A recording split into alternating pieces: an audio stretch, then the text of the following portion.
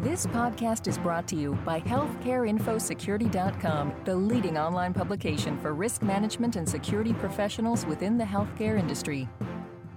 This is Howard Anderson, Executive Editor at Information Security Media Group. Today we're talking about social media policies with Roy Schnell, CEO at the Healthcare Compliance Association and the Society of Corporate Compliance and Ethics. Thanks so much for joining us today, Roy. Glad to be involved. You recently conducted a survey of nearly 500 compliance and ethics professionals across all industries regarding social media issues. In that survey, only about a third reported their organization has policies addressing employee use of social media outside of the workplace. Did that result surprise you, and why is such a policy important, especially as it pertains to protecting privacy? It doesn't surprise me too much at all. I found this whole thing to be pretty fascinating, really. Let's look at this in a different light. Let's look at this like if we were talking about people going and giving speeches at conferences or writing articles or even sending emails.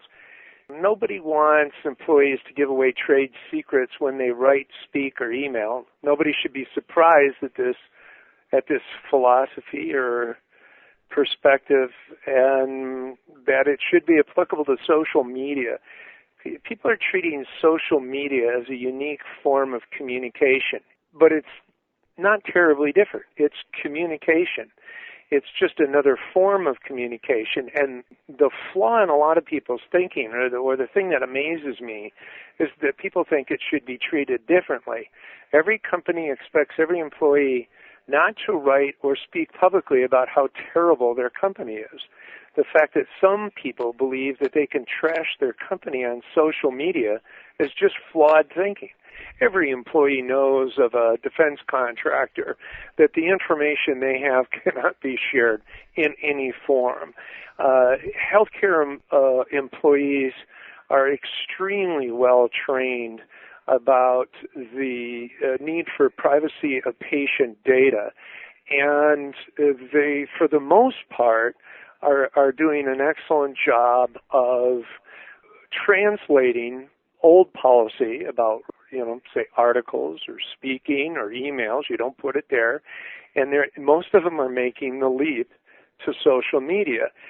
Some, because it's a new form of communication and don't connect it as, essentially the same as writing an article, and they're making some comment about a patient that they think is innocuous, and it turns out to create a HIPAA violation and cause great difficulty for them. So what's happening is people are doing a little better job in healthcare organizations of training, making clear policies, these sorts of things. And it's just going to take us a little while to get over the hump here in terms of learning a little bit more about how, despite what many people think, is social media is somehow different than other forms of communication, for all intents and purposes with regard to privacy in healthcare or intellectual property in the defense industry, it is no different. Now, the survey showed 42% reported their organization had disciplined an employee for their behavior on social media sites. That's up from 24% in a similar survey just 3 years earlier. So why do you think we're seeing the rise in disciplinary action? One of them is that I think it took some companies a little while to have what I've been, and this is going to be a common theme all throughout this for me, is that companies also, it took them a while to realize this is no different than a speech or an article. People are publicly making announcements in this case, a written format, and some of it's okay, some of it is not okay. And so they're starting to rise to the occasion and saying, holy cow, this is really no different than writing an article. We've got to stop it. It's also, of course, a rise in the use of social media, and it's this continued thinking, it's flawed thinking, that you can say anything you want on social media and not have any consequences. It's the increase in the number of young graduates who think that trashing your company or talking about patients is going to work for them. It boils down to the flawed idea that many people have that you should be able to say anything you want in social media. And again, I'll tell you, these people who do this intentionally, thinking that because it's social media and they should have some privacy rights, they need to understand it's no different than speaking or writing. Just because it's a unique form of communications doesn't mean it's okay to do this. The survey also showed most organizations do not have a formal method in place for monitoring employees' use of social media. Should social media activity both during work hours and after work be monitored? And what's the best way to do that without violating employees' rights? Well, this is an excellent question. There really is two separate questions here. One is at work, and the other is in their private lives, if you will. Let me just take it this way, email versus social media. Obviously, and it depends on the laws in each state and that sort of thing, but there's some certain expectations about the use of email. Companies have policies about the amount of time you should be, or if you should be at all, spending personal time on the internet while at work. Those policies are pretty much established, just need to be applied in each of these companies to social media. And the monitoring of social media shouldn't be a whole lot different than what they've been doing in email or other sorts of communication that we've had in the past. I think the interesting one is monitoring the use of this stuff after hours. And you got a couple of questions there, and each company has to have a policy and a set of expectations of their employees with regard to what they say and do. Obviously, a company that has a lot of intellectual property needs to make it clear just because you're in social media in your own private little space at night doesn't mean you can give up intellectual property. A release there is just like releasing it to people talking to them. You're likely to get into a fair amount of trouble. So, what we've got to try and understand is that we already have rules in place for legal restrictions with regard to what we can do as employees.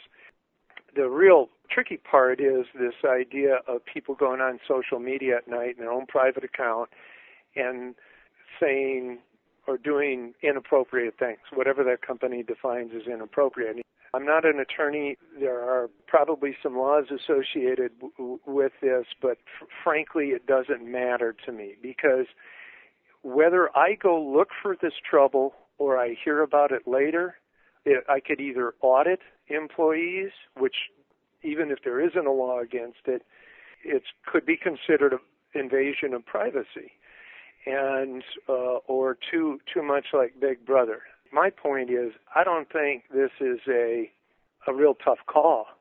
If somebody goes on social media and does something that someone with common sense would say is inappropriate, I'm going to hear about it very soon. Someone will see it. If they don't share it with me, they'll tell others because it's so outrageous. Eventually it will get to me. I would bet you that 90% of any kind of inappropriate actions in someone's private social media session, in 90% of those cases of people doing something inappropriate, I'm going to hear about it faster than I would have caught it had I audited it. So I'm very comfortable personally with just dealing with it on an exception basis. When I hear about it, I'll address it, and obviously, if you're a good manager, you're going to check with legal counsel before you act, or HR, and make sure that what you're doing is, in terms of follow-up with regard to the accusation of inappropriate behavior, is handled professionally and legally. Please describe the key elements of a social media policy that governs employee activity at the workplace, especially in a healthcare setting, and what role should compliance officers play in carrying out that policy? Well, compliance officers should develop the policy, and my advice to anybody would be to to go get copies of other policies. And ironically, one of the best ways to get this is on social media. For example, we have social media for compliance officers in all industries, something called SCCENet. There's a library of documents you can search. If you don't find what you want, you can type in a question and say to all the people in the group, please send me a copy of your social media policy. And by the way, these social media sites are open to everyone, not just our members. And the same thing's true with healthcare. We have one called HCCANet. Same deal. There's a library. There's the opportunity to post questions. People can respond with an email and an attachment of their social media policy. It's really great to get other people's policies because collectively everybody tends to think of everything. It's just those who have the most comprehensive policy will have looked at the most other sample ones. And then it's always important to have legal counsel in-house or outside. I would try and find a specialist in this area because it is new and there are few of them. Generalists might have a difficult time with this, but I would have a in-house or outside attorney take a look at it. You asked how the policy will help prevent violations. It will do so because of a couple of things. It'll be more clear to those who might break the policy what the expectations are, and it also helps those who are enforcing the policy to know what it is they can and cannot allow. And I think this is a perfect role for compliance officers because that's what the job's all about. Compliance officers help an organization develop systems and procedures to prevent, find, and fix problems just like this. One other thing you might do is make sure that the social media policy, like any other policy, either the CEO signs off on it or the executive committee or the compliance committee, some group that can just take one last quick look over your shoulder and then be there when you have a problem and somebody says, well, who says I can't do this? Who made this policy? And you can cite the leadership of the organization as being behind it. Finally, what's the best way to educate staff about the social media policy as well as the risks involved in using social media? Well, and unfortunately our list gets longer and longer every year of things people need to know to stay out of trouble with the regulations and such, but I would make social media part of the annual compliance training.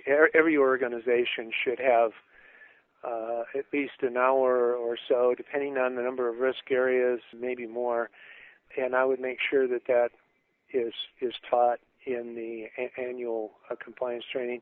I would teach it to all new employees during employee orientation. It's particularly important because this is something new. A lot of things people know not to do because they come from some other company that has already taught them not to do that. Because this is new, nobody's really coming from anywhere that really did this very well, and we're starting from scratch. So I'd take a little more time on this than some of the other stuff that they probably already know pretty well. I would also probably put something in the code of conduct that every organization should have that kind of summarizes some of the more important, bigger, higher risk, in this case, newer issues that they should be paying attention to. And then something that only the finest compliance and ethics officers do is find a way to share the infractions that occur throughout the course of the year. There is a woman who works in the ethics department of Best Buy that lists a number of examples of real infractions. The names have been left out of it, to let employees know a couple things. One is, here's an example of something that shouldn't be done. And then the other thing is that we're not looking the other way on these things. If you do this and we find it, this is what's going to happen. And it shares what discipline was taken, these sorts of things. Well, thanks very much. We've been talking with Roy Snell of the Society of Corporate Compliance and Ethics. This is Howard Anderson. Thanks so very much for listening. This podcast has been brought to you by HealthcareInfoSecurity.com. For more interviews, breaking news, research, and educational webinars, please visit www.healthcareinfosecurity.com.